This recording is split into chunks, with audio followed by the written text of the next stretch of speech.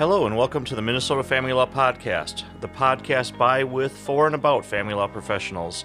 My name is Tom Tuft, and I'm a family law attorney and ADR provider at the law firm of Tuft, Locke, Jerbick, and O'Connell. It seems like we're going to extremes a little bit. Yesterday I spoke with a solo attorney in Grand Rapids in Sarah Swanson, and today we'll be speaking with the managing partner of a 35 attorney firm in Minneapolis. Our guest today has worn many leadership hats in the family law community. She has been chair of the American Academy of Matrimonial Lawyers Divorce Camp. She is current president of the Minnesota chapter of the AML, in addition to serving as the managing partner of Henson Efron. I am so pleased to have a chance to speak with Lisa Spencer about how her firm is adapting in the pandemic. So Lisa, you're the president and a family law attorney at Henson Efron, which is a 35 or so attorney firm. I'm wondering what business issues you've had to deal with through the pandemic. Well, the biggest one has been obviously getting the payroll protection plan loan. That's because it's so up in the air and it happened so quickly. We would be one business that would qualify for it. But figuring out what that meant when the rules were changing on a daily basis has probably been the biggest thing that we've had to deal with. The other thing is that, early at the end of February, it was pretty apparent that there was going to be some social distancing that needed to happen, and you couldn't have clients come in for mediations or business meetings, especially those who could be at risk. So for our estate planning group, their older clientele, we just didn't want them traveling downtown to be in the office. So we very quickly moved to get people home and started working from home. And we transitioned first our attorneys, most of our attorneys, not all of them, then our paralegals, and then we slowly transitioned our legal assistants to homework.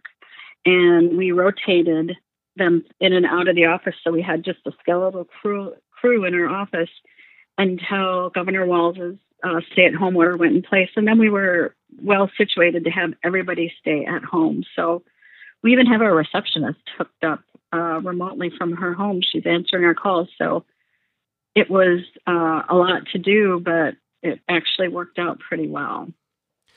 So did you have the systems in place already, or was it I'll acknowledge we had a bit of a scramble to get everyone situated with laptops and hooked up to everything. Yeah, so we had a little bit of a scramble.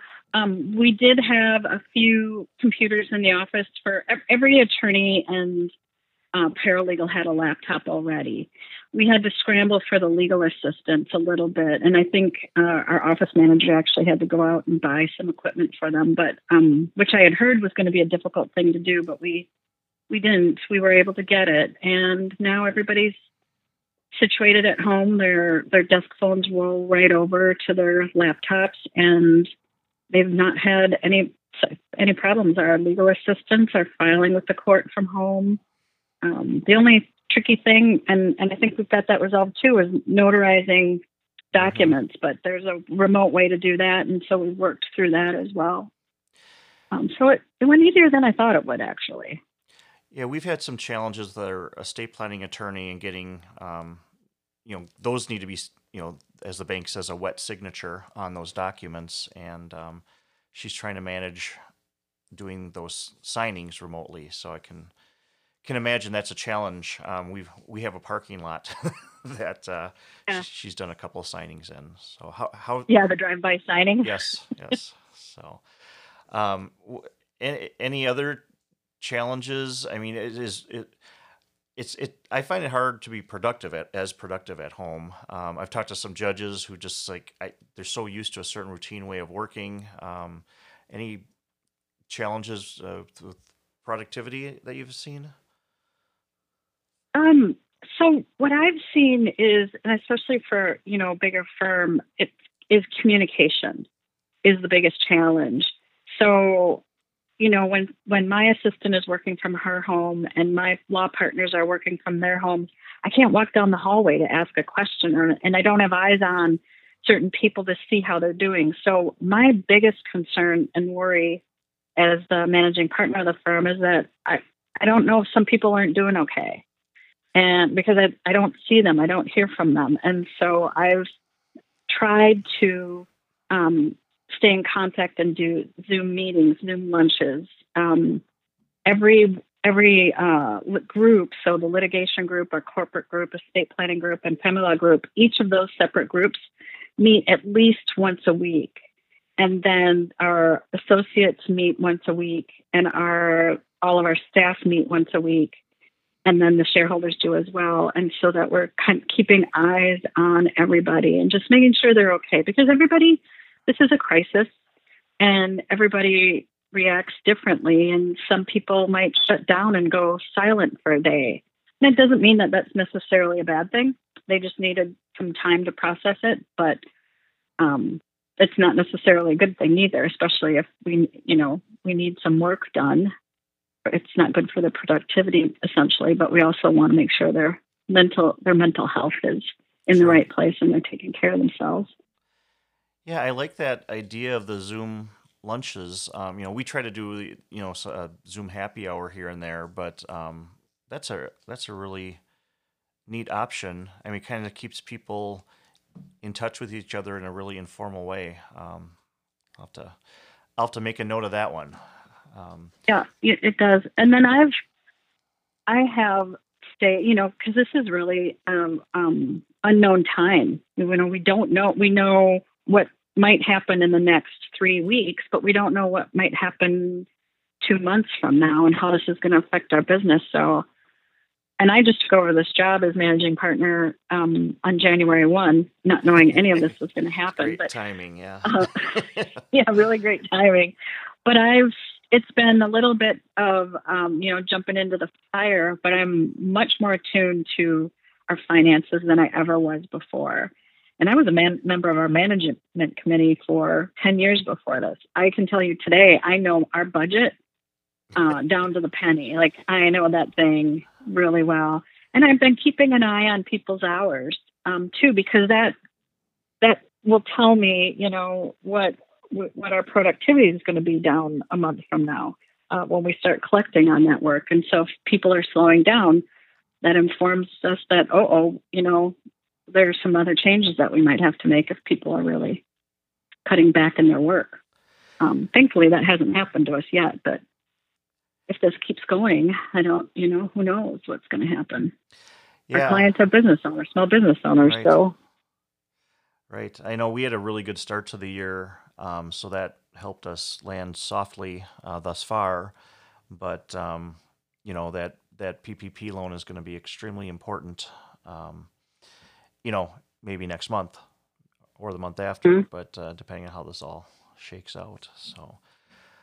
Exactly. I mean, I'm sure and at my firm, Henson Efron, I view us as a work family. We're family. And I'm sure you feel the same mm-hmm. way about the attorneys and the staff at your place. And so I've said this before, we're all in this together and we have to figure out a way to make it work. It's such an unknown, and we'll survive it. We'll get to the end of it, but it's, we just have to, it's day by day.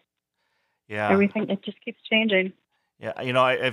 We have a really just the best crew I've ever had. I mean, top to bottom, you really like them all.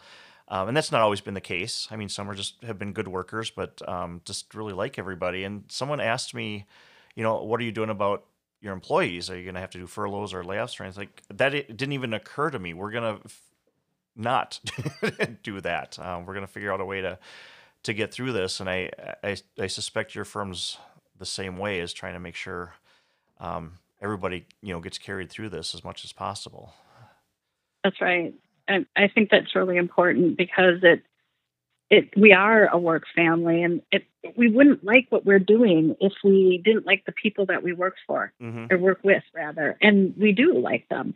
But now is also a time for associates and staff and not just the owners and the shareholders of the law firms. Everybody has to think about, okay, we're in this together, and think like owners. How do we make this work? What can I do? What's my piece in this that can make sure that we survive this? And at the end of the day, we will all come out of it, and there will be a silver lining to that. I don't know what it is yet, but there will be one. We'll all have learned something from this.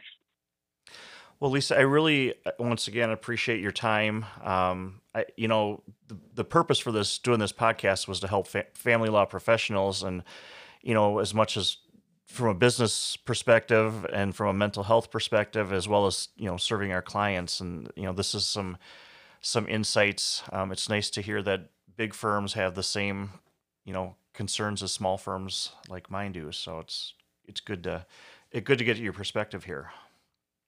Oh, well, I'm happy to do it and glad to have the opportunity. It is always good to speak with Lisa and pick up some tips and tricks from her. She is one of those attorneys in town with off-the-charts leadership skills. If you're enjoying these podcasts, please subscribe through Spotify, Apple Podcasts, or your other favorite podcasting resource. The next episode, we will hear from Judge Ireland, the Chief Judge of the 2nd District Family Court. Judge Ireland will share his insights into the path near term, and hopefully we'll discuss long term as the courts recover from the slowdown caused by the pandemic. And now, to my family law colleagues, I say thank you for listening, and I look forward to continuing these discussions. So take care of yourselves and your family so you can take care of your clients and your business.